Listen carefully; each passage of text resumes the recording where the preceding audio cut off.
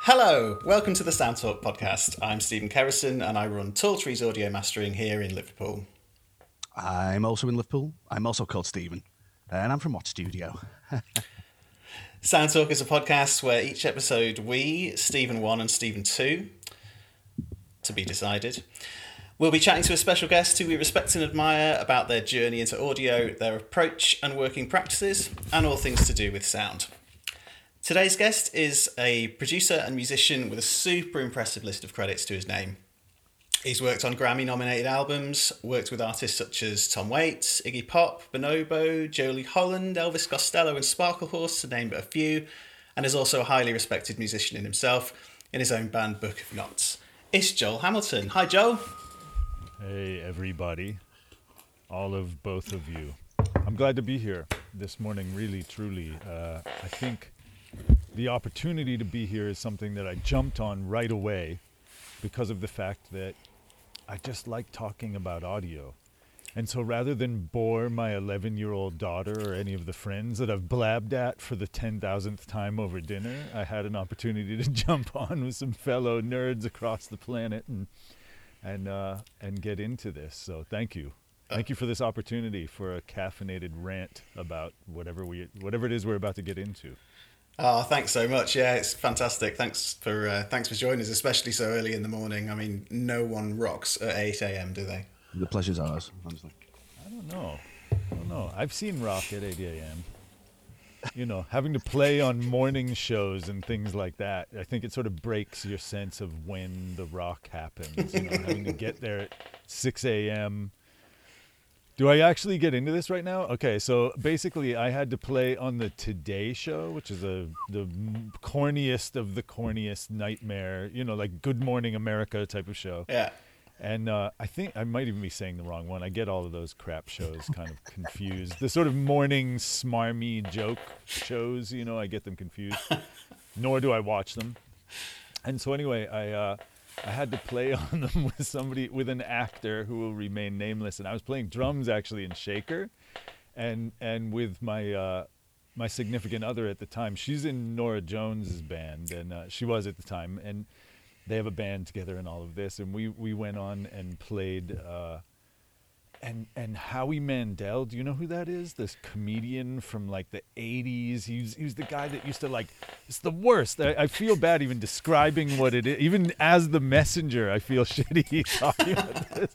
But he's this guy that used to like put a glove on his head and blow it up with his nose and then it would like explode on his head. It's like somewhere between a worse Carrot Top, if that's possible, and some terrible sort of, you know, Seinfeld offshoot.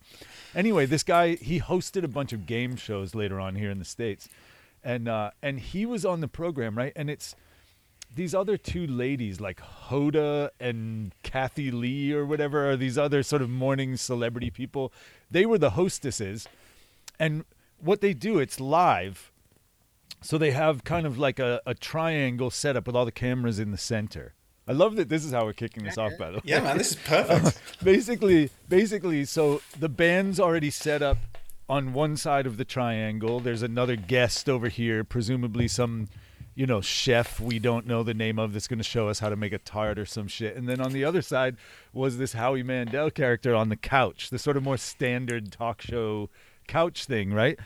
So we could see in the monitors of the cameras when they were aimed at Howie Mandel and these other two women that were the hostesses, okay? This part's important. So they just swing it around during the commercial break because the runtime actually is live. So that's why it's set up like this. They just sort of do all the blocking at first and then they go, you know? So while it's happening, though, we didn't see this during the blocking, but while it's happening, this famous actor guy that we're backing up turns around to me and goes, "Are you fucking seeing this?" You know? And I'm like, yeah, man. Only when the camera is on Howie Mandel, only his eyes are fucking glowing like the Antichrist. But not on the two women. The same camera aimed at a different person and nothing happens. And then they'd cut back to Howie Mandel, and only on the, like, somehow not on the TV monitor, but on the monitor that's just on the back of the camera. No joke, he looked like the devil, absolutely the devil. And we just were cracking up. And so then when I go back and watch this particular Today Show appearance, and I can see this sort of pressure in all of our eyes because we had been laughing like insanely at seeing this comedian look like the devil in the TV monitor for, like, you know, the 10 minutes, or it feels like an eternity. It was probably 4 minutes that they were talking to him. Anyway, so there you go. That's my story. Thanks for having me. I'm signing off. Nothing to do with audio whatsoever. So yes, Howie Mandel's the devil. Thanks for coming to my TED Talk. So one of the main reasons we've got this ridiculous podcast thing is because we like the idea of talking to people who, I mean, your enthusiasm, as you suggested, is it's basically everyone we've spoke to. It's people who are generally come from musicians into engineering, and even still, or as, I mean, you said, you know, you're endlessly fascinated, or there's always something new to attach yourself to, whether it be, you know, like from a technical point of view or a performance point of view. So you seem like one of these people who've just got a CV which reads that way, because it's spattered with production, writing, sound design. And I wonder if you'd like to talk about some of that stuff. Yeah, I mean, it's growing up, I didn't see the sort of genre constraints that ultimately I learned were there. Meaning they existed, of course, when I was a kid, but I didn't know they were there because my dad would have he was fascinated with New Orleans music quite a bit. So there would be a Meters record right next to my Led Zeppelin record, and they were the same thing to me. They played heavy riffs, and it was grooving and all of this, and I had no idea, not just in a sort of pseudo woke way that, like, I didn't see color in my record collection or anything like this. It was more about the idea that genre specific, it really was, it felt as though everybody that I liked in music, everybody I chose to listen to, I had some sort of fantasy, maybe not in literal terms, but maybe now looking back it was this, that I had some sort of fantasy that they would all get along really well. Like, sort of, I was the common denominator in choosing all of these things, and I didn't even know that they were so different.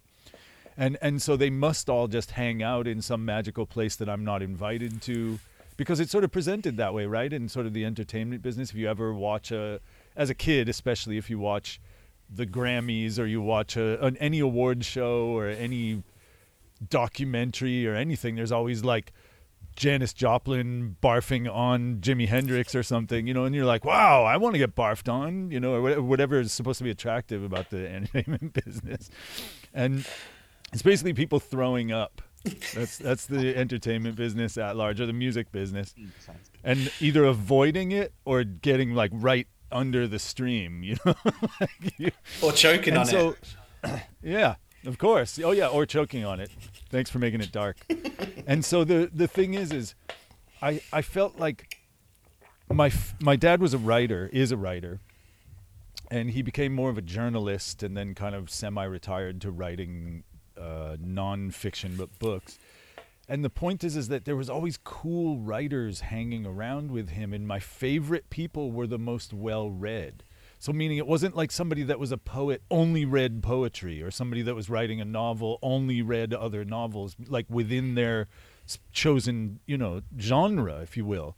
So I loved the people that in a particular era, it was like Zeppelin trying to be the blues guys, or the funk guys, and the funk guys trying to be the rock guys, or all of this. There was always sort of this cross-pollination occurring rather than all these splintered genres. And that led me to be able to do a hardcore band, and I'm referencing like a Joni Mitchell record like Court and Spark, or the sense of heavy that came from, you know, Look a Pie Pie by the Meters, you know, being applied to something that sounds like Neurosis or Sick of It All. You know what I mean? Like it's like the genres for me were kind of like colors on a palette. I mean, to use an obvious cliche, right? The same way that microphones are that, or whatever. We have choices to make here. So all of a sudden when you hear something like a Wildflowers record, you know, the Tom Petty thing, and you hear drums that sound, quote, like Bonham, there's a bunch of like room mic in it, but in a Tom Petty record, it's not heavy.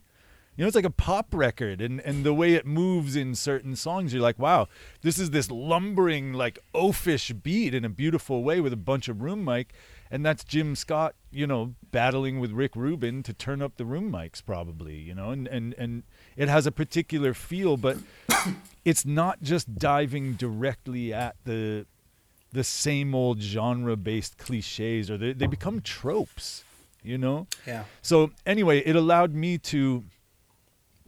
or not allowed, it inspired me to move around and say, I want to mix a movie.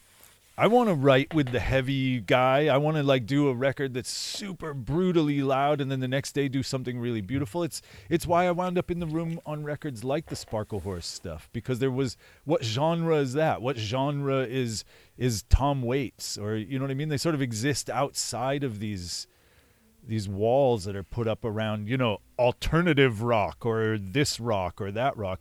And obviously we need to be able to target it if you're working for a label and they're like, this is going to chart at active, but we're hoping to cross over to alternative charts. You know, if it's like a marketing decision, then of course it's like a 13-minute guitar solo is not going to be appropriate on a song that's meant to go to alternative radio.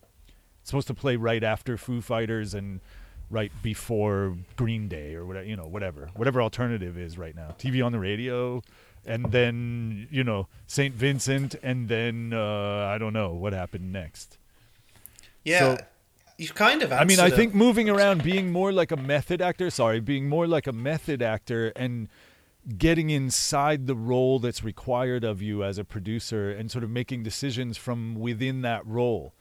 Like on a Joni Mitchell record, a flute might be appropriate. On a Neurosis record, a flute may not be appropriate. Who knows? Or it becomes sort of black metal because you chose flutes and instrumentation like this in the intro, and there you have an entirely new thing occurring in the studio, you know? Yeah, definitely. There's bagpipes on Neurosis records, aren't there? Sure. I mean, they get all Celtic-y about things for sure. I mean, there's those Tribes of Neurot records that are basically just like hitting barrels near Stonehenge or some shit, or at least near a henge. Yeah, no, that's I mean, I was going to ask you I was basically going to ask you a question that you've essentially just answered, and that was kind of when you talk about people like, you know, like Tom Waits and you know, Sparkle Horse or whoever, people who you kind of would expect them to be recording in unconventional ways and experimenting in the studio and things like that. But do you find that you take your kind of love of experimental techniques and things like that when you're recording more conventional sounding records and kind of... Of course. Yeah. Of course. I mean that's the thing. It's a spectrum, right? So if you can make something that's just left of center on the radio and it stands out, it's a gamble, and yet it stands out. I mean, we had tons of success with the Highly Suspect records, which are like, you know, they came to record with me because they had seen the stuff I did with the Black Keys, because it was released as weekly webisodes with this project called Black Rock that I did with them, where it was Dan and Pat, the two Black Keys guys, making beats basically, in quotes, for hip-hop guys. And so it'd be like somebody was going to come in and rap over something that we had created, and Dan would sing the hook, let's say. It was, the whole formula was kind of, we were acutely aware of other kind of rap rock projects. And so again, it was like, you would have to be able to talk to someone who understands what music was before there was this kind of divorce imposed on R&B, where rap went one way and rock went the other, as opposed to just knowing that Funkadelic has some of the heaviest records in history, and they sound either like Hendrix or, you know, stoner rock, depending on your age and paradigm. Like wherever you're coming from, if you hear an old Funkadelic record, you're like, wow, this is, you know, like Caius, or this is like, you know, something spacey, or you hear Can. Like, what is Can in the grand scheme of things? Were they a funk band? Were they psych rock? You know, again, I think that one thing that happens is being able to then put up a microphone that's, quote, unexpected when doing a record for the radio. It's either an asset or a liability, right? Like otherwise we would just all go right up the middle. So my willingness to gamble with other people's livelihoods, I guess, is what came out of all of this. You know, the idea that it's like, let's see what we get from this. But it's never something that could be,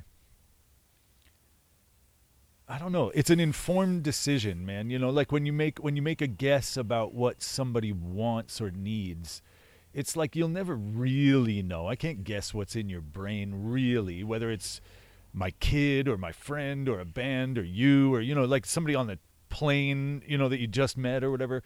But we can read each other. I mean, humans read each other pretty well. And I think a lot of production is understanding the paradigm that a particular piece of music will enter into. Rather than just looking at the nuts and bolts of the song itself, it's almost the Duchampian rendezvous in the sense that you're taking the urinal and putting it in the Louvre. You know, you're changing the context in which it's going to be viewed rather than reinventing guitar for the millionth time. It's like, so framing those gestures with a couple unexpected moves, for me, that's how we manipulate context. And it's, people were like, wow, it's rock, but it feels fresh. It feels new somehow. When that Highly Suspect stuff came out. And I'm like, that's because I didn't jump right at the same old frickin' stereotypes and tropes. Nor did the primary songwriter. I mean, the primary writer in that band is brilliant. And he's sort of reinventing things again by listening to everything and loving music that isn't just Zeppelin and, you know, all kinds of things. You wind up with this reframing of the same old gestures, because ultimately it's an amp cranked way up and a Les Paul, you know, or whatever, or a Telly, whatever it is, you know, it's an electric guitar through a guitar amp, and yet we've given it a new framework around it. So rock is the same old urinal to me, and we're just putting it in the Louvre, you know. I think there's a lot to do with manipulating context when you're a producer, and that's kind of a higher level concept than just looking at whether the bridge goes on too many times, or, you know what I mean? The form-based production for me is kind of like, that's when you're a sophomore, in the sophomore years of looking at music, you know. Did you always include this as part of your practice, or is this something you developed? And can you pinpoint when you did involve it more? Yeah. I've always included it. I was never able to articulate it as I just did, as far as the manipulation of context. That's like that's a concept that's been rendered down through 100 million caffeinated rants about what I'm trying to do with my life in music. But then I finally was able to frickin' get to the point in my late 40s. You know, it took me a minute. I've always incorporated things like calibration of my aesthetic compass. And that was a way, again, yet another way of figuring out how to articulate meaning all of us that do anything in aesthetics, our search for, quote, better. Because I started to think about, how would I teach this? How would I teach, why is it that I can turn a knob, like a 12K shelving EQ on a vocal, let's say, I can turn that up and I approach better, and then I fly right past it and I start heading back towards worse. So we wind up on this sort of tiny speck of an island called better in a sea of worse that extends to infinity all around us. It's sort of, so how do we know where to land? I mean, what the fuck? That's such an arbitrary and weird thing that we all do. And then some people just say, well, I do it, you know, I use my gut, I use my ear, I use my whatever, that you describe it as instinct. But what is it really? And for me, it's the same kind of as a moral compass is what I was looking at when I started to see that there's all these kind of subtle things. Maybe a music teacher said something snide to you when you were 9, or, you know, a teacher said something supportive, or, you know, all manner of tiny little personalized experiences that define each of our trajectories through not just this business, but through life. So, that's how when you're presented with a choice of 3 sandwiches for relatively the same price at the deli, one is better to you. There's always a better and worse. So it's not just this like, bro, it's art, you can do anything. Like, no, you can't. There is a better. And there's a better based on the context that you've defined through your songwriting, the chord choices, the way you sound. If you have an inherent melancholy in your voice and yet you keep trying to sing happy songs, maybe if we frame it as a Nick Drake-y thing, it'll be huge. But maybe if we frame it as something like a Britney Spears thing, you just kind of sound sad and not poppy or shiny, And so meaning, my ability to find better requires constant calibration and sort of personal course correction. And I find that most of the people that I work with that have done anything of note, that's the common denominator, meaning that their sense of better, even in, people will see it as better in spite of what they're capable of doing. Like Tom Waits being able to see better for him is different than, I just did a thing which is crazy. I can't even believe I can say this. I just did a thing that was, I had all the Beatles multi-tracks released to us from Abbey Road.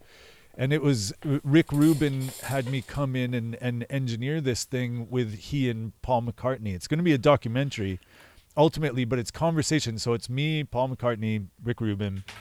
And then a team of 8 million people filming it and, a lot of staff. But so bringing up those tracks, individual tracks for everything up through Wings. We listened to like Live and Let Die, you know what I mean? On the multi-tracks.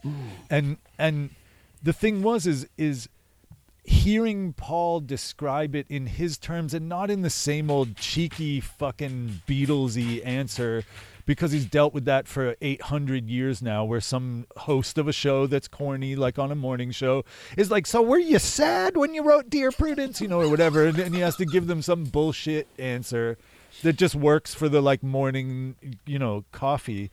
But so hearing he and Rick Rubin actually discuss it, it really cemented for me that the concept of finding better is truly what any of the greats have in common.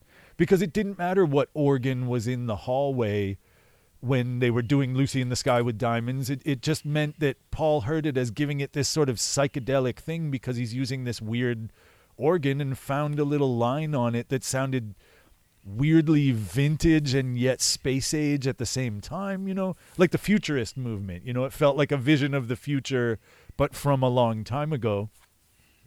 For me, that's because his aesthetic compass is so acutely, so accurately tuned to what was going on in the paradigm around him, like the late 60s or the early 70s, and time and place and all of these things.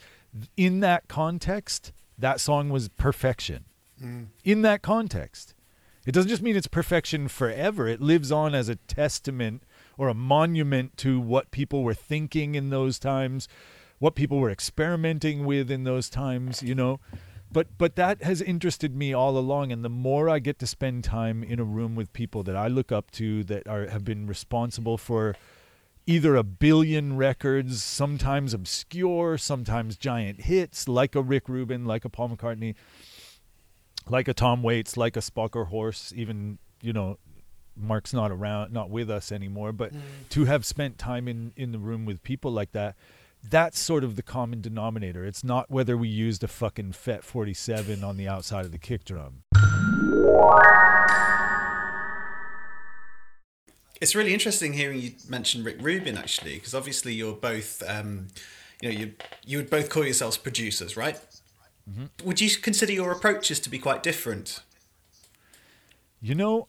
I don't know. It's hard for me to even cop to it based on Rick's successes and his history. I'm the thing that I'm only feeling self-conscious because of Rick's successes. Sure. So to even have you place us in the same sentence makes me feel awkward to even cop to that, to sort of accept that. Yeah. I think what's different in anyone's approach is a personalized idea of better.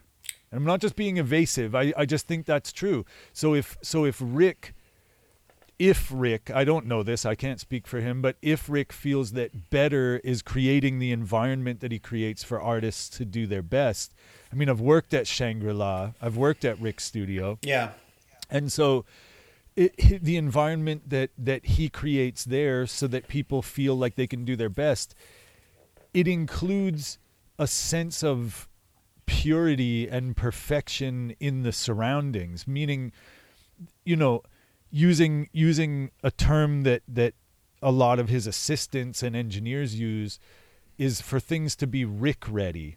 Right. And Rick ready means that, you know, you can tell that the cables that are coming down from the overhead mics are just like straight down the stand and like coiled at the bottom, and it just is clean, and it shows. It's the mint on the pillow. You know, does that mint actually help you sleep better? Of course not, but it shows that somebody gave a crap when they set up your room, and so there's a lot of mints on the pillow you can leave in a session that don't take much time, and yet the person feels as though it's important, like that you care that they're there. Yeah. And that absolutely affects the way somebody's going to perform, whether it's a vocal, the most intimate of moments, you know, or a drummer that you set up a little stand next to the drums with a little decanter and a glass already there because they're probably going to want water if it's a long day.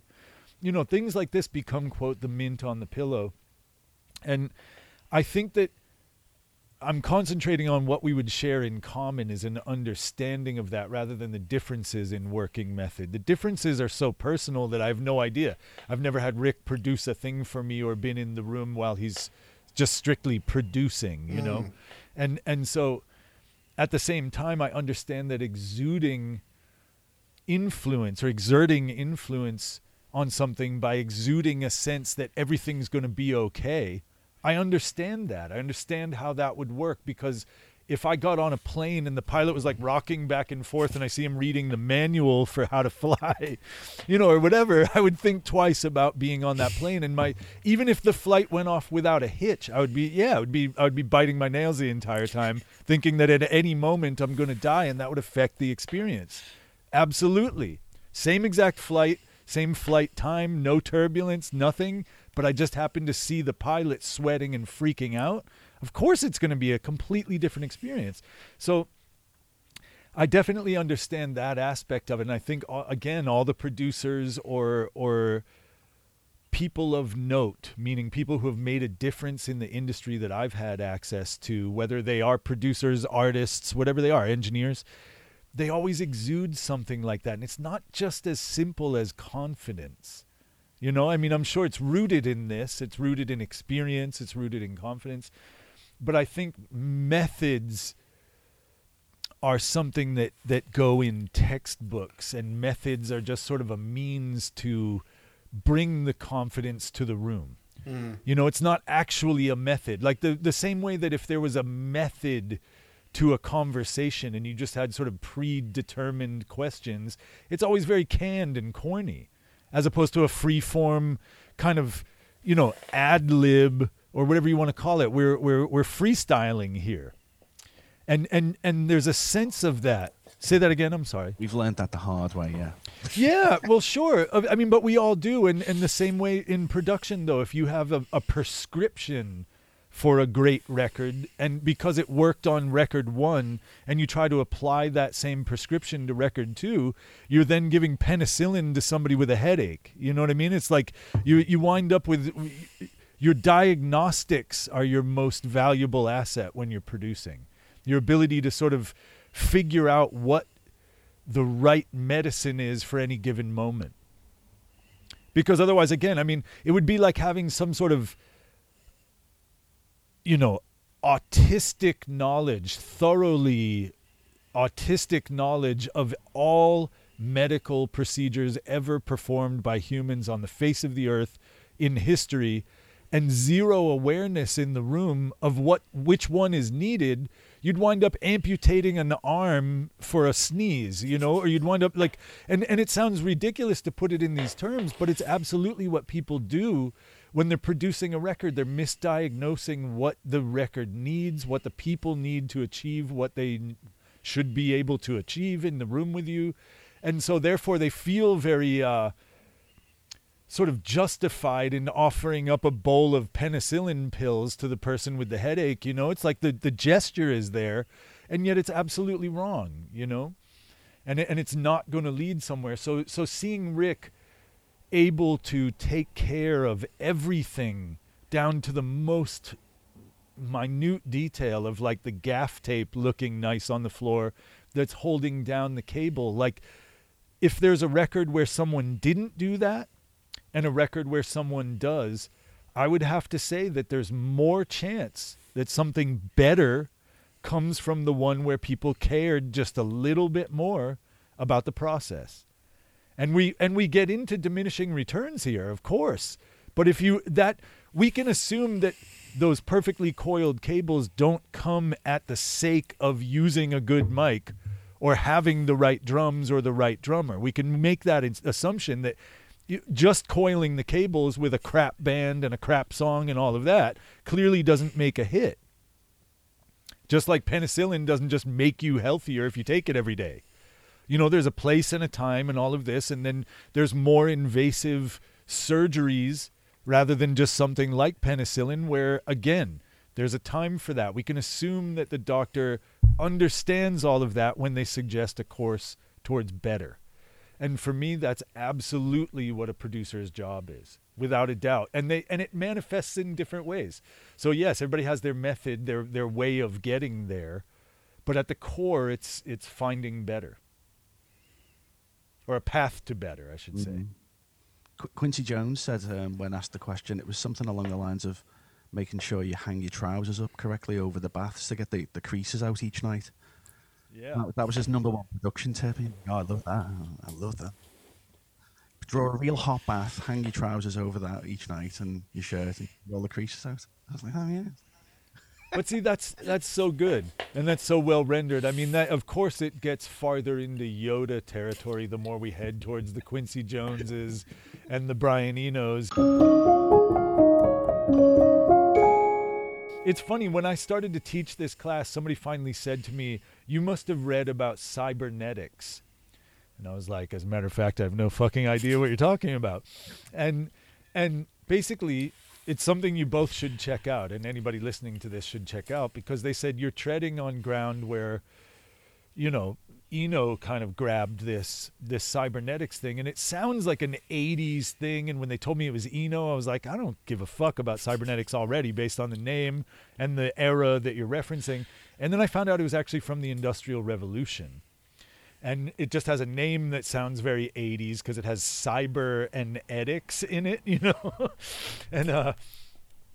and basically, though, there's a symbol for it, which is a circle, but it has a little hooked arrow pointing back at itself, sort of like the male and female universal symbols, but the arrow sort of aims back on the circle. And what it means is the number of times that I've done this, you go around and then you see where there's room for improvement with that perspective by pulling outside the process. And each time you come around and you see room to improve your next trip around the circle, that was the whole idea, was the ability for tradesmen to give automated processes a shot at being as efficient as the carpenters of the day. How do we make a machine that could be a cyclical motion? Not that it's predicated on cyclical motion, but that is a cyclical motion in a machine to make barrels or whatever the fuck, in that era. It was always barrels for some reason. It's all they ever made in like 1850, Barrels or pipes or something, And so making round shit was hard, I guess is what I'm trying to say. But so it have you ever seen the documentary Jiro Dreams of Sushi? Yeah, I have. So that's an example of a lifetime, basically, of cybernetics, which makes me puke to say that word every time. But that's an example of it because of the fact that it's an incredibly simple thing. It's fish and rice, basically, So, but the fact that he had done this every single day of his life, he looked at a place where something could be a little bit, quote, better. And the recognition of better only came from doing it 100 times and then seeing, I can cook the rice a little longer or a little shorter or at a higher pressure or, any of the variables that are available to you within this very finite system. Right? You know, I mean, hence the circle as well. And I've since not really read a lot about cybernetics. I mean, I read the like Wikipedia page, but I understood it immediately why somebody told me this is a system somebody kind of came up with to describe what you're trying to describe, of where recognizing the places in your process where there's room for improvement. Yeah. And the recognition of that taking you somewhere farther than someone else who can't see it. I think that the sort of comparison between, you know, Jiro Dreams of Sushi and being a successful sort of anything, but I mean in particular talking about production, I mean there's the whole thing about is it his son who's teaching how to do it, and yes, and he has two sons, but only one of them is actually the sort of heir to it. The other one took off. The other one left and started his own company. Oh, that's right, yeah. But he had to break out of the circle there, you know. But when they start making the rice, isn't there some sort of like you only make rice for like 10 years? Yeah, it's disgustingly long. It's ridiculous. Yeah, the apprentices there, it's like measured in decades, basically, rather than in, you know, months or years. It's ridiculous. But I kind of feel... But that's why it's such a beautiful example of it, though. That refinement, it takes that long because they're making such small moves. You wouldn't even recognize it. You'd be like, bro, it's rice. Mm-hmm. Relax, you know, like whatever. And it's funny that it's where we get into this sort of fine line between is the recognition of tiny variables within a finite process, does that require OCD? I don't think it does, because OCD doesn't allow you to ever break out of the patterning that it sort of locks you in place, right? So it's this deliberate evolution rather than, or it's like inorganic evolution. We're forcing it. I mean, have we learned nothing from Pokemon? You know, it's like forcing the move, meaning poking at the process, putting up a microphone that's unexpected, required me to then react. That BlackRock record, I used a Beta 52 as an overhead, mono overhead, a microphone that people would think of as a kick drum microphone. You know, there was like a 57 in the kick. There was a copper phone on the hat. There was an M88, you know, just kind of like randomly aimed. It looked like it would have been a talkback that somebody left kind of near the rack tom. And then one deep room mic that was like an 87 or something more normal, in quotes. And then Chad Blake and I both mixed that record, sort of half and half, right? And so it was so interesting to then hear, you know, the Mix with the Masters thing on YouTube that's with Chad Blake that says tracking drums with Chad Blake, and it's the drums I tracked that play. The soundtrack for tracking drums with Chad Blake are drums that I tracked. And it's so funny that the point of that, more than my resentment, is actually the fact that they chose that. Mix with the frickin' Masters chose that to be the thing. And I don't mean it again because they're drums I tracked. I mean it because of the fact that everything is wrong, in quotes, when measured against sort of traditional or expected roles for microphones. You know? Yeah. Again, this is that finding better concept. Like, is better sticking out from the pack sometimes? Is better using a microphone that, quote, is called a kick drum microphone as an overhead? It is if you're trying to make it sound like an old breakbeat that rolls off at 5K, but they got a ton of presence at like 4.8 or something that kind of hurts in the cymbals, like on a Funkadelic record. Like just that immediately, that texture being woven into the fabric of those drum captures, for me, you can't do anything about it. So no matter what the mix engineer was doing, whether it was me or Chad, you wind up with something that carries the DNA of that decision. You know, it carries the spirit of what we were trying to do. And in that sense, it's better. It carries the narrative. Yeah. Can I blab for a second about this sort of hierarchical way of thinking that came from this whole line of what we're talking about here? Absolutely. basically it's sort of this notion that I'm a bit full of shit on this, but take it with a grain of salt, knowing that this was my motive for any of this was a way to teach it to somebody who has never done this before. Clearly, you both will understand that we break these rules all the time, but when I looked at the idea that they would be, quote, rules, and how much I just said, like having a method isn't actually something that leads to good results in aesthetics, you know, it's like I started to see a hierarchical approach, kind of like the Turing test or the sieve of Eratosthenes, meaning that like that's a way to find prime numbers, right? It's not a way to get an outcome, like a mathematical outcome. It's a mathematical function that allows you to find primes within a given range. Like you could say between 180 and 6,000, I want to know all the primes. The sieve of Eratosthenes will give you that, rather than giving you, quote, an answer. It just helps you find, you know, what the information you're looking for. The Turing test helps you figure out if you're communicating with artificial intelligence or a human based on the way the logic is laid out in what you ask of it, right? So based on things like this, I started to recognize that there is actually a hierarchy here, that if we start with, at the top of the ladder, compositional intention. It's the whole reason that the frickin' thing exists at all. Why did you write it? You know, why is this a song? Why art? Why sculpture? Why anything?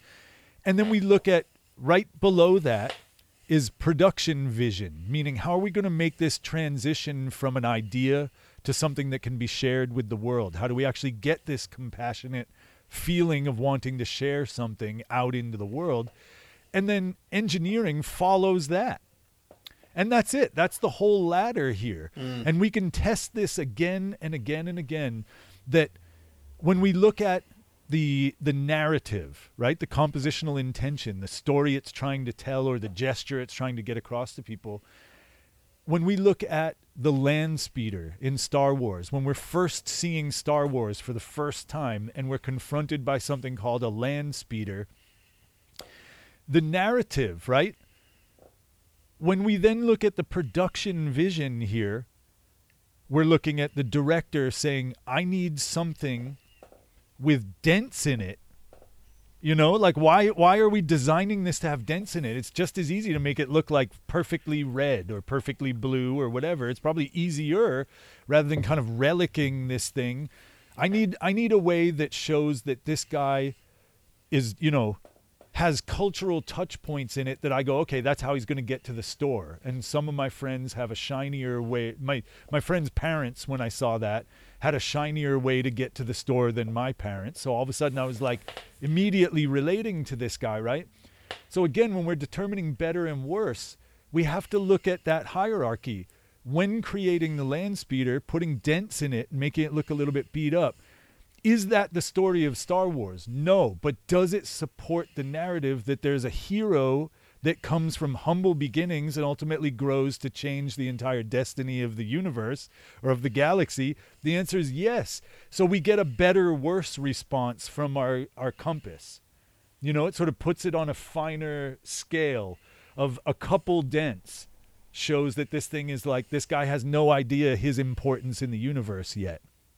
And that to me holds up when we look at scale and scope of a project, right? As a mix engineer, because if we're dealing with a finite amount of anything like headroom, then what are we left with here? We're left with budgeting.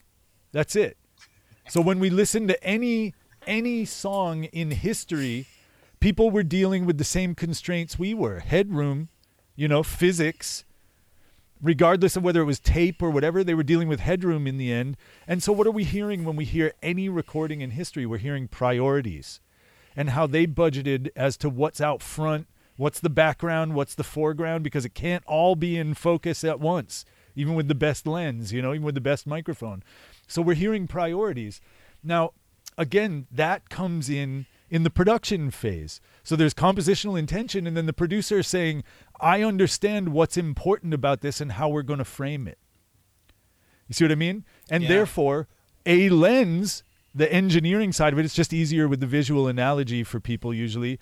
a lens with like massive depth of field means that even though in the book it says that Chewbacca runs a mile away, the director is not like, okay, run a mile and we'll film it. You know, it's not that literal. It's like they, with very shallow depth of field, you can focus on the thing in the front, and then Chewbacca goes out of focus 20 feet back. And that's the mile away that we need, because when we capture things, when we're recording, they transition in that production phase from actual to metaphor. All recording is metaphor. When I say snare drum, I'm making a noise with my mouth that elicits a response in you that you understand what the fuck I'm talking about. Snare drum doesn't fall out of my mouth. It doesn't land in your lap. The actual thing does not happen when I make that noise, right? Even this, when I go like this, my hand just got 0 inches closer to you. So it's representational. The world that we're dealing with is representational. And so when people look at some setups that I've used, it's using this hierarchical thinking. And again, I don't sit there and go, okay, now I have to think of this hierarchical stage. You know, we do this based on instinct, but this is a way to describe what instinct looks like in audio for me, or in aesthetics. If I was a sculptor, and I love this because it becomes so literal just for a moment here. If I was a sculptor, the moment that I started reading about people who do sculpture, and they said that they could see the form within the piece of marble, right? We'll call it a little marble sculpture. They could see it, and then they remove everything that's not necessary. They sort of, you know, release the form that they could see in it. And I started to understand why that's important. Because if I started off and I made a toe and it was like this big, then with just that one decision, I've defined the scale of the rest of the thing, or I've made something that has a big giant toe and a tiny little body. You know what I mean? Because I then have to crush everything else in there. So I've prioritized wrong. If the goal, if the narrative or the gesture at the top of that hierarchy is to make something that just looks like a solid human form, an attractive male or female form in marble, then I need to get the scale right. And that requires prioritizing when you change from the size of a human down. We're literally scaling it down. Do you find that that's often your role as a producer then, to kind of, so someone comes to you with the piece of marble and says, I've got this idea for this, but I'm not entirely sure how to do it, and you can go, well, you can help them facilitate seeing the piece.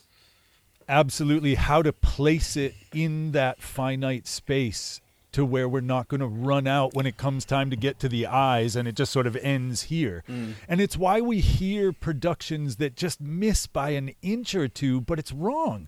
Like if the shot is this, it's like you can still see me, you get where I am, most of the information is there, but it's your head's chopped off. You know, your head's cut off, 3 inches of your head is cut off.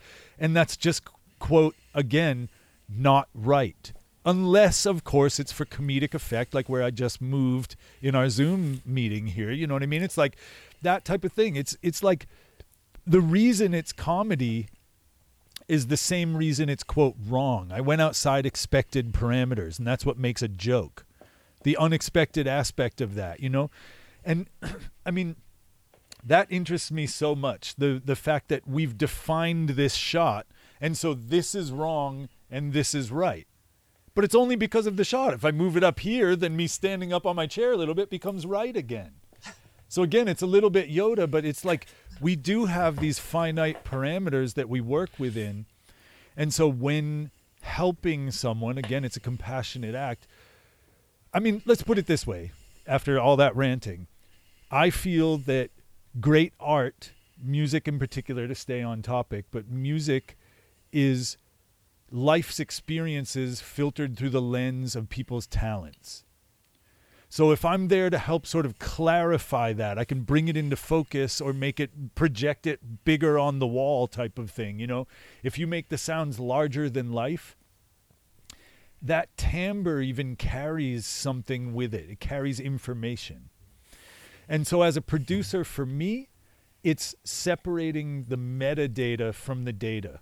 What does this timbre carry? Because I don't speak Turkish, right? I'm assuming neither of you speak Turkish, but I've worked a bunch in Istanbul, right? And so if the three of us were walking down the street today, we just met this morning. If we were walking down the street today in Istanbul, just from the sound of people's voices, we would make a life or death decision. Like, is that a riot, or is it a wedding getting out, or is it a party? You know, there's a message carried just by timbre that humans respond to. And so without a doubt, keeping an eye on that sort of metadata, I keep using that because it's the subtext, it's what's inferred rather than what's just said out in the clear. You know, so a guitar says something other than the chords, just the tone itself, a piano. And then we get even farther with refining that, just like language does as a metaphor, where the more descriptive we are with a chord and a timbre, and then a chord in context along with its timbre, all of a sudden that becomes a very compelling story. Just like it's not a jumble, well, I'm close, but it's usually not a jumble of words coming at random out of somebody's mouth that you're left to interpret. Unless, again, it's meant to be deliberately confusing. You know, a sort of washy moment in a bridge that then comes back into clear focus for the last chorus. That can be a great device when you don't want the bridge to be quieter, but you want the chorus to still stick out again when we return to it for that big last time around the hook. It's like stay loud, but get blurry, and then get very sharp again. And it's sort of weirdly, the lack of definition infers something. It says something to people. It's the same instrumentation. It might even just be the blurry version of the verse or the chorus, meaning the less tight, kind of delayed out, reverby moment that gets very dry again right when we hit the last chorus. Again, that's just a timbre shift. I've said it a million times in songs when we're writing. We can force a bridge by changing timbres. I've said that so many times, where it's like not worrying about writing a whole new part. We'll just make it a bridge by sort of feeling like it's become the intimate version of the same person speaking. Just for a moment is a complete shift in energy. It's a complete shift in energy. And in this case, it reads as comedy yet again because I broke outside the expectation and delivered something contrary to the point. Man, so like, how much emphasis do you put on pre-production? Pre-production, yes, but it takes many forms. So meaning sometimes it's actually being in the live room with a younger band and figuring out what bad habits we might need to iron out or what good habits we'd like to shine a light on.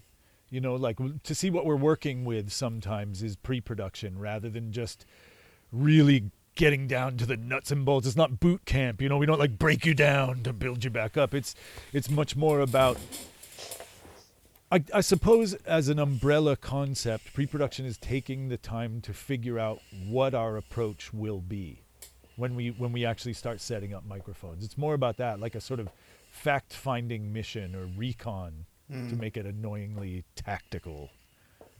It's like recon, bro. And how do you deal with it with certain artists who don't know how to verbalize these things? Well, that's sort of our job, isn't it? A lot of times people have a sense of what better is, and they just simply don't have the vocabulary to describe what would make it better for them. Kind of the same as like a little kid that's crying when they're hungry and they don't know how to say food yet. It's absolutely the same thing. I mean, it's figuring out how to read the cues and looking at the surrounding information, meaning, again, like if I look around and it's about the time that I know my kid wants to eat and they're getting grouchy, I can sort of figure it out. You don't have to be fucking Sherlock Holmes to figure that one out. And, you know, and so basically it's the same thing, but on a much more subtle level. That just made for a good example, but on a much more subtle level where seeing what makes someone feel good about their take. And you didn't do it on purpose, but you just sort of weren't looking at them while they did it, and you happen to be looking at my tape machines this way. But so if I'm like looking at the meters over here or whatever, and then I'm like, wow, I'm never going to look at this person. I don't like get on the talkback and say, cool. On take 2, I'm also going to not look at you because you seem to be more comfortable with that. You know what I mean? It's not that. It's just you processing, again, that frickin' damn cybernetics thing. It's like you wind up with seeing that the process, there's the room for improvement, tiny little improvement. That today it's going to be one of those things where the lights are off or brighter because they can't read the sheet music, or, you know, water, again, the water next to the drummer. It's like they feel like it matters that they're there. Pre-production can be that. I'll see that they respond to direction and suggestions, or I should just shut the hell up and have them sort of figure it out on their own. So in that sense, my goal never changes. I'm steadfast in where I'm trying to get us, and I'm the most malleable thing in the universe when it comes to how we're going to get there. Like you say San Francisco, and I know that it's west and you don't from here, right? From New York. It's like I'm going to start kind of walking in that direction and look over my shoulder quietly to see if you all started following me, or if you're kind of like just staring at me with suspicion 15 feet back now. Because that means I got to go back and figure out how to get you to come along or wave at you, or, you know what I'm saying? Like, it's absolutely, it can be boiled down to these basic human kind of gestures. I think that creativity can be like a dark cave. And so when, you know, meaning it's the unknown, like I'm asking you to go outside what you've been doing in your rehearsal space or your bedroom or wherever you make music for, God knows, it might have been your whole life up to the point where some label decides to give enough money to come work with me, or however we wound up in the room together. So that's a really dark cave. Like, you have no idea what happens next when you come in the room with this person that you have heard did records with these other people, you know what I mean? And all of a sudden, if I get behind you and I start shoving you in, you're going to dig in your heels like crazy. Or I can pull out the flashlight or torch, depending on what country you're in, and aim it into the damn cave and start walking. And all of a sudden it's like, wow, okay, this person knows where they're going, or they know that we needed that light to then kind of navigate this dark cave of where we're going. It's the same idea as if I have a map to a minefield, it's simply a compassionate act to say, okay, move a little to the left, now step here, now step there, right? That's one way of going about it. But you might still have crazy amounts of anxiety about every footfall. Or I like stomp in the sand everywhere and you're going to put your feet right in my footsteps. You would stand there with confidence because you saw that it didn't blow my leg off. So I think there's a lot to do with sort of leading by example, and that takes many forms. It's easy to say that, but you have to figure out what the example is, because it's not going in and playing the drums better than the young drummer to say, now this is how it's done, son. You know, it's not. It's so not that. It's absolutely about saying, this result, look at this result that we got from you moving the cymbals 2 inches higher than they were compared to the rack tom. So we just get a little bit less bleed in that Josephson mic we're using. And no, I don't have an endorsement for them. Have you read Michael Beinhorn's book, Unlocking Creativity? No. Should I? Yeah, it's really interesting. It's okay. Very much like what you've been talking about, like how to kind of it's mostly about pre-production and how to kind of and it gives like really, really specific examples, like of how to overcome specific hurdles and obstacles when working with bands and musicians in the studio. It's very similar to what the kind of things you've been describing. It's really interesting. See, it's so interesting because this shit manifests with commonality. Meaning when I hear that like Eno was into cybernetics and I find out what that means and I'm like, oh, fuck yeah, that gives a name to what I was describing without knowing it. Or Michael Beinhorn is describing a lot of these things about pre-production and the path to a record or whatever we would summarize that as. And for me, it comes from reading books like I'm trying to think of the book that I just read. Oh my God. You can edit that, right? Well, we could. It's called The Evolution of, or the, what the fuck? Hold on. I'm Googling this because it's important. I can't believe I'm spacing out. It's by Jay Jaynes, Jaynes. and I'm spacing out. I'm making this happen, and I don't care. I don't mind that you're just staring at me waiting for this here. We can cut it, don't worry. But will we? Oh yeah, it's called The Origin of Consciousness in the Breakdown of the Bicameral Mind.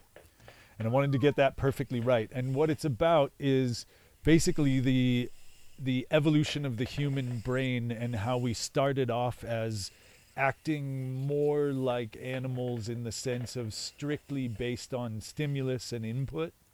So there would be an output based on the input. You know, you get poked and you say, ouch. And then how we started to separate the two halves of our brain through evolution. And it's amazing. That's where the sort of language is metaphor concept came from for me. It talks about how we communicate. It talks about things that are really important for me in production as far as what we're saying with the instrumental. You know, what we're saying with there's sort of a fractal nature to it, right? What we're saying with the mid character of the snare should be what we're saying with the entire mix's mid character. You know, and it sort of extends out from there. Again, as far as carrying DNA, it's the same thing. Like the mid-range of a mix carries the DNA that allows us to sort of expand to the edges, you know? Because from there, it's kind of a tilt. It's like the mid-range is a circle, and then the low and high frequencies extend from there. So it can be way too bright or way too bassy. And if the mids are right, we can mess with it with the bass and treble controls. Like if you're listening to Back in Black in a rental car, you know, on the radio or whatever, and you can crank whatever you want, and the mix never changes. It just does that tilt, you know, and how brilliant that is based on where all the fundamentals cross in the mid-range and how you've sort of chosen instrumentation and a way to present all of those elements that they all kind of have. It's like a fulcrum, right? That your mid character becomes the fulcrum that you base your entire balance on for your mix. That to me extends all the way down to choosing a snare that has the right character in relation to the vocal or in relation to some other element that we think is going to be sort of the flagpole, you know, where we plant our flag in the sand as to what the overall texture of the production will be. It's Amazing. why I'll overprint sometimes in the beginning of a session. Overprint meaning not ridiculous, like 12 to 14 drum mics total. 14 would be extravagant for me. It's usually about 12. And that's overprinting to me, meaning that my intention is to use 5 in the mix. But I'll take 12 because let's say we have a limited budget. And let's say, just for instance, we have a limited amount of time. You know, stuff like that. Yeah, just imagine those type of constraints placed on us, right? And we're making a movie, the three of us, and there's the crux of the whole thing is that a school bus is going to jump the river, right? And so we're going to shoot that with like 25 cameras.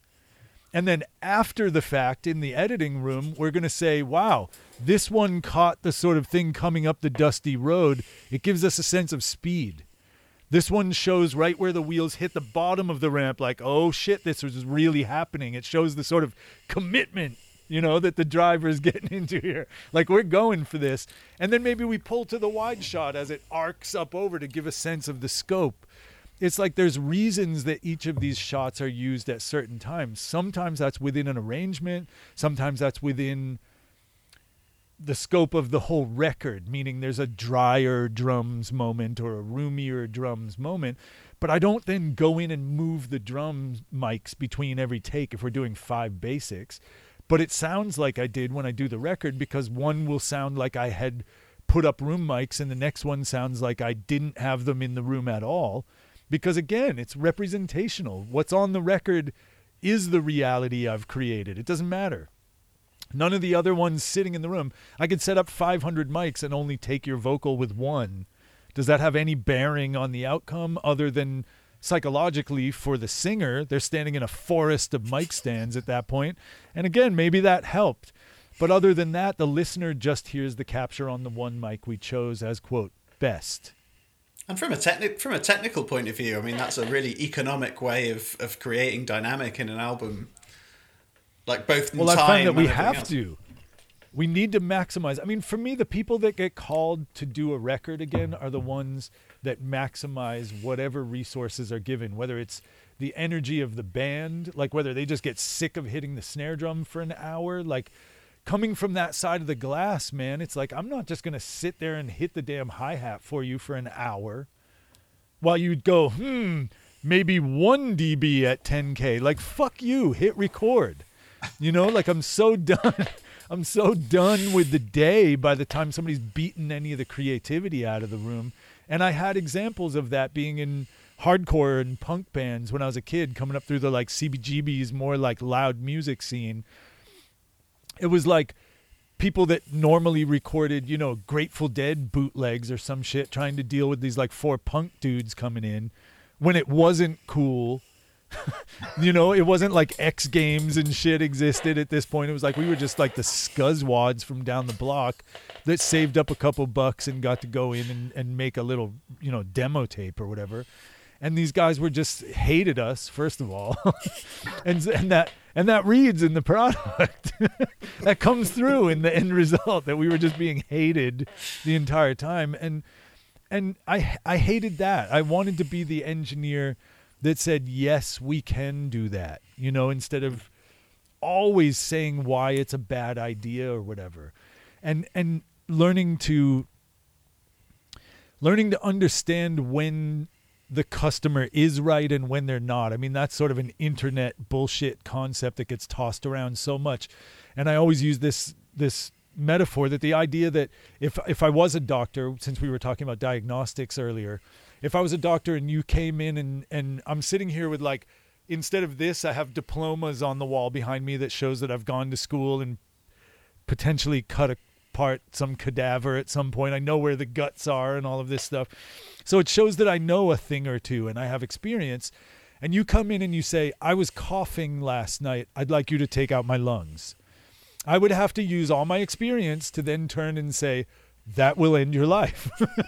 Why don't we start with something like a cough drop or some sort of syrup before I break out a machete and just remove your lungs? So again, born of compassion, meaning if the outcome is to stop the cough, that was built into that request. We want to stop the cough. And so many bands come in and say, we want our songs to be, quote, better.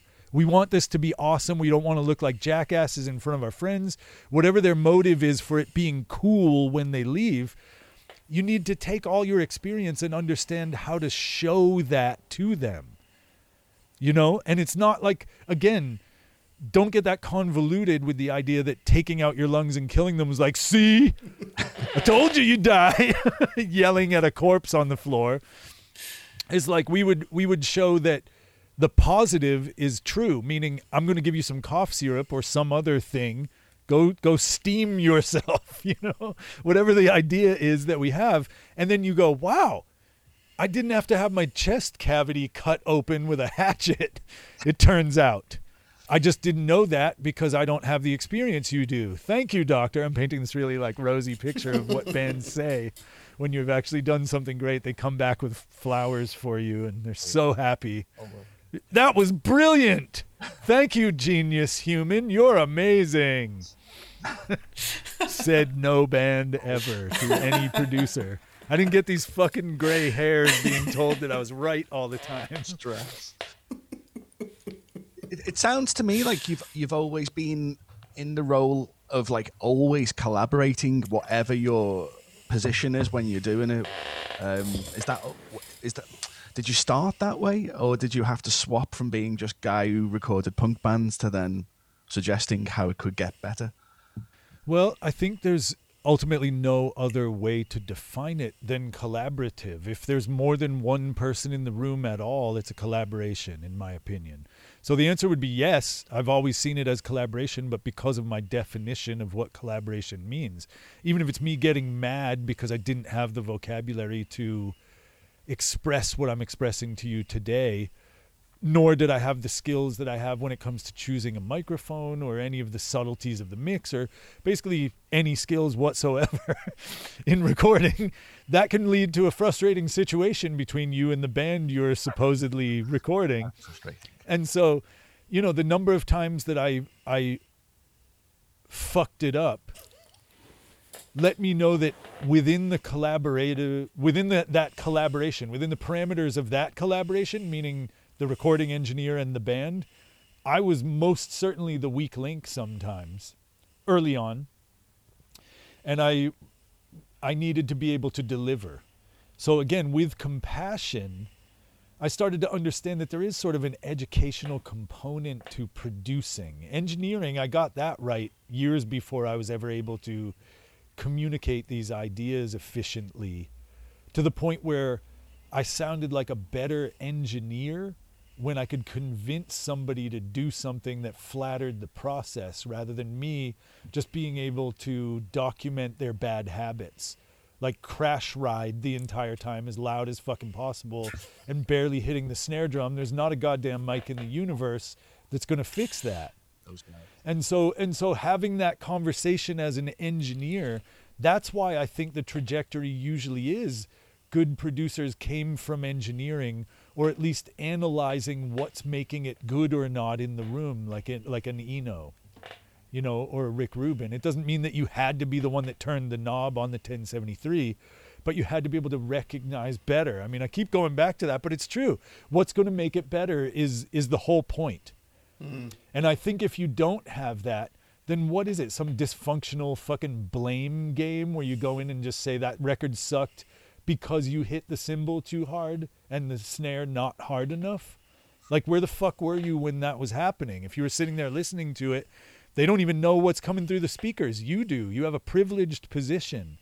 And using that to actually go in or ask them to come in or whatever you feel is appropriate as far as laying out this information in a way that's not going to just immediately set them off as the enemy, then what you've wound up with is a fucking collaboration. I don't care how you define, I don't care what word you put on it, you've wound up with a fucking collaborative moment in your life where you and that drummer have come together to get it somewhere it wouldn't have been with just me or just you. That's a collaboration. Did you find you worked better once you admitted this to yourself, or were you always aware of that? I'm probably projecting backwards. I'd like to think I was aware of it. I think what it is once I started to be able to transcend the tools, meaning I wasn't staring, if you and I are trying to go paint fucking a sunset, right? And you've come over here, and I know that we can see it better at Coney Island than we can from my studio. We're going to drive down there. We're going to choose a couple of paint colors based on experience, right? We know there's going to be some reds, yellows, and oranges, maybe something for the ocean, because we can't just bring an infinite number of colors with us in the car. And if I'm sitting there while the sun goes down, staring at the tip of my damn brush, I missed it. I absolutely missed it. It's a temporal thing. The band's energy is a temporal thing. There's a time-based aspect to this of when you're going to get the best from someone. And that changes, of course, but there is a time that's better or worse. And so I think just finding my way through the tools allowed me to then look up and see that the sun was setting. And that's how I started to be able to get it on the canvas, and it's interesting that randomly using that sunset, beating that sunset analogy to death even farther, the fact that every single one looks completely different actually, and yet we would still choose the right colors when we jump in the car. I mean, that's the thing. Like, how do I know what that best time is for the drummer? It's after they've given me the sounds and before they start bitching that their ass hurts, or it's like, it's somewhere in that sweet spot between love and hate for the producer is probably going to be something where we're actually collaborating, where you're not afraid to tell me we're out of the honeymoon period of we've just met and maybe you like 2 of the records I did or whatever. The reason that you're here maybe is, you're just going to be relatively polite on the first take.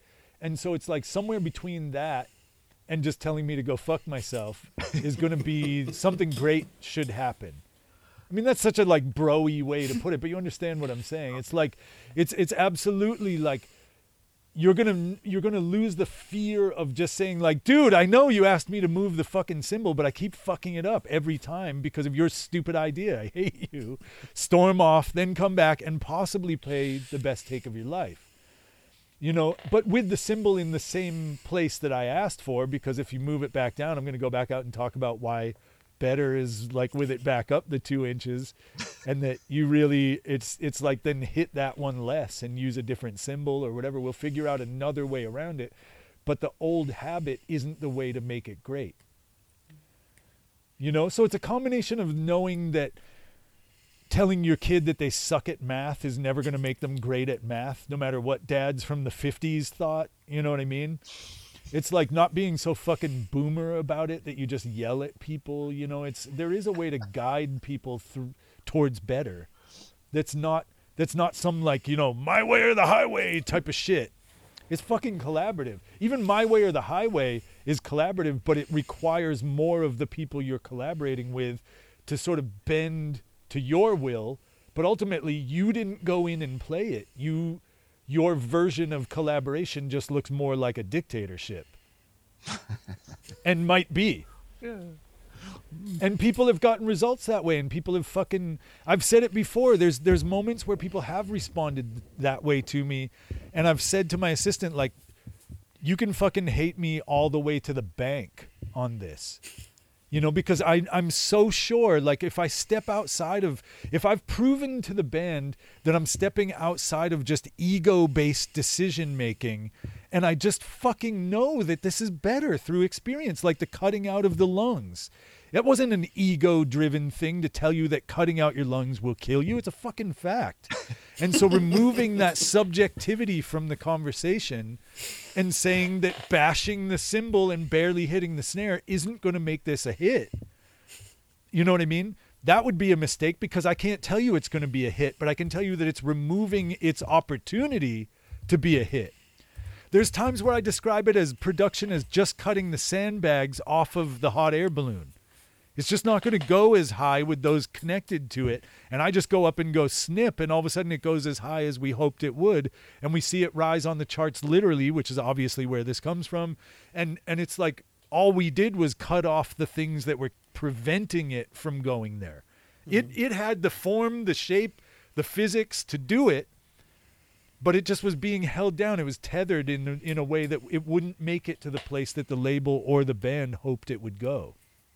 I love that analogy. Yeah, it's amazing. And you mentioned on how you work in that situation when you're in a position of working with people like, say, Elvis Costello or whatever. Are these things that are discussed before, or do they naturally occur?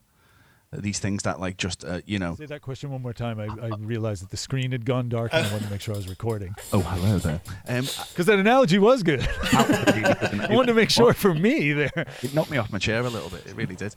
So when you're in these collaborative situations with people like Elvis Costello et al., are these like discussions you will have beforehand, or do they occur naturally, these collaborations? I think, weirdly, the greater the stature of the person that I'm working with, like an Aaron Neville or an Elvis Costello, let's say, you know, going in the room, we have their entire history recorded in the literal sense. So I know the ones that gave me the chills that they recorded 15 years ago. So I've already got kind of a benchmark, you know, like what more of a benchmark could there be than you know, pick your favorite Elvis Costello song or the one that did the best or whatever. It's like having that be something that we then gauge. Like, am I getting the chills from this one the way I did from that one when I was 12? You know, like with these legacy artists, I mean, that's kind of an amazing thing. So weirdly, I think we walk in the room carrying pre-production in our hearts. It's inferred that like we have a goal there, and they've been through the process. I've been through the process enough times that we kind of know the expectation. And then from there, there's more of an organic evolution of the relationship. Meaning when I went in, Elvis and I started off, we did a cover of the song Beautiful. the Christina Aguilera but written by Linda Perry song "Beautiful." We did a cover of that for that show House, the Doctor show House, and so I did that session up at Avatar. So we're in the A room, just the two of us. We're in this gigantic, legendary room, just the two of us up there. And he comes in like perfectly dressed, of course, you know. I'm not going to do his accent to you guys. Oh, go on. And he comes in though. He comes in and he's like, "Do you know the song Beautiful?" You know? And I'm like, "Yeah, I mean, I've been to the supermarket, so of course." It was freaking everywhere at that point, you know. It was like in an elevator. And so basically though, he's got this like little iPod shuffle or something small like in his jacket pocket, and he pulls out one earbud and gives it to me, and he takes the other earbud, and we're like sitting next to each other like this. And I was like, this is not how I fucking thought this day was going to start. You know, we're like a teen couple on the subway sharing earbuds, listening to some like Christina Aguilera song together. And so we wind up, you know, doing all this programming. He has me doing this programming of samples of Badal Roy, this tabla player that's on like Miles Davis records. He's on Rainbow Bridge, you know, Jimi Hendrix, like that era. Like Badal was on all this stuff, and I'd recorded a record with Badal, and I asked him if he would just like play some freeform stuff for me to kind of use as grooves and loops, because we had established a relationship that was good enough for that.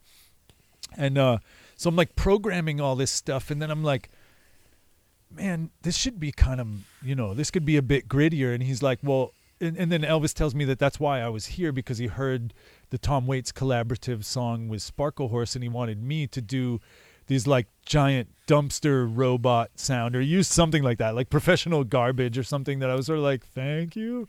And you know, and so we had to make it feel like this sort of churning, rusty machinery, but out of tabla and like a distorted 808 and, you know, a few other things that I was programming. And then we brought in a couple rental celestes that we were trying to find the one that was the wrongest, you know. So it was one that was kind of concert pitch and slightly weird, old, really old one that must have been like A equals something other than 440. So it was just bizarre. And so everything was a bit sour, because I brought up, I can't help but produce, and I don't mean that with ego, like meaning if I go to the visual analogy with someone and I just happened to say to him, I was like, well, wouldn't it be amazing if we could sort of cast you like the charming Lucifer character in something like, you know, Something Wicked This Way Comes, the sort of, because I looked at him and he's like perfectly dressed, and every time he was singing that "You Are Beautiful" line in the scratch vocal, it kind of felt almost sarcastic. Do you know what I mean? Like or that he had an agenda other than just what the song's lyrics, you know, it really felt like there was an ulterior motive there. And I was like, fuck, framing this in this sort of like destruction and sounds of these, like that 808 really distorted. I don't know if you've ever heard this track. You should check it out though if you can now, you know, like, so, you know, it's on the Fox, or the House MD soundtrack is where it came out. But so anyway, that one, looking at the frame, it's like one thing begets the next, to use a pompous biblical term. You know, it's like we sort of, one move would beget the next. And so hearing this distorted 808 and then Elvis starting to say "You Are Beautiful" over it, it sounded like he was looking at you with hate in his eyes, like, aren't you beautiful, you know, like, or that he was like trying to get you in a creepy way to like come into the van from the playground. I shouldn't say that about him, but so it was sort of more, you know, but there was some sort of creepy motive behind it, like he's trying to steal your soul. And then I found out that ultimately it's like, if you just get your ego out of the way and you read these cues, it's amazing how much you feel like a sideshow psychic, sort of guessing things based on people's outfit and the way they carry themselves and the people they walked in with, you know, and it's like this just bullshit pretending to be a psychic thing. But casting him in that way, the TV show, the music producer for it was so glad, because they were going to use it in a show about a teenage girl, where they were going to use the Christina Aguilera version and play that when they show her, basically. And then when they show House, the actual Doctor, they were going to use this one, where it's the sort of grizzled old version of it, but that it was actually that. It was supposed to sound more world weary, or like there's some other motive behind it, you know, like sort of deconstructing what that song means in general instead of just the video Christina Aguilera Disney version of it. And so again, it's like literally taking every detail in mind, you know, into account when deciding these things, like what he had on. If the kid comes in with a Metallica shirt on that they've cut the sleeves off of, are you like, we're definitely going to hire a string quartet, right? You know, like obviously not. So again, it's that, and then coupled with the story that they tell you, not in the literal sense, but in the way they deliver the lyric. The lyric can be about hating someone and they sing it like a love song. And it's almost comedy. It becomes Spinal Tap at that moment. You know, it's called Suck My Love Pump or whatever the hell that stupid joke that always gets referred to is in a ballad, you know. And the reason that's funny is because our expectation from these beautiful chords laid out on a piano obviously is not that it's called Suck My Love Pump, you know. And the inverse is true. We can absolutely use that to our advantage. When I say that people, you know, when we're prioritizing and that we're going to make three things the loudest in the mix, let's say, and everything else has to be sort of the context or the frame or the lighting or however you would look at it, the way I finally figured out to describe that to a band is, what is it about the song that a comedy show would parody? Because that's the fucking hook. Like if it's Billie Jean and you go ba ba ba ba da da da da, even if you start rapping with a British accent about the 4 food groups and eating healthy, people would know that that's a joke based on a parody of Billie Jean in one move. So Quincy's fucking creaseless trousers obviously worked out that day because that one move gives us Billie Jean. I only had to sing it shittily at you for you to understand what I was talking about. And so if we were going to make a parody of like the rock song that we're working on, I want songs that it's easy to figure out what the joke would be about it. Because that means we're sticking our necks out far enough that it matters to the world. How well do you rate Hugh Laurie's accent, the American accent in-house? Oh, it's great. It's perfect. And it's perfectly labored. I think it's good that they gave him a limp, because he sort of sounds like he's on painkillers anyway. You know, so again, they shift the context there. If you look like you haven't shaved, you're always hungover and you're taking pills, then your fucking accent can be whatever you want it to be because you're on pills. Do you think it's better or worse than your Elvis Costello accent? Oh, it's much better. Mine is just absolute shit. My assistant who's working with me is from just outside London, so I'll ask him as well. It's worth noting you cast the Englishman as the baddie there as well. Always a good thing to do. Oh, yeah, of course. Hey, there's a reason I threw that fucking tea in the harbour, buddy. Joel, you've been incredible. Thank you so much. Thank you. Thank It's you, been guys. amazing. Seriously, I hope you can cut this down to something that makes sense to anybody. No, I'm glad though, and I do appreciate you asking. It's fun, and I'm glad to have the opportunity. So I'm really pleased we didn't even talk tech. We didn't talk techniques hardly a bunch of mics. Look at all that juicy thing behind you. We didn't even bring it up. I love that. You can, I mean, you know, here, look. Ready? Here's the You can move. like the laptop was on the SSL. Just resting on it as well, getting nudged by a fader. Yeah, exactly.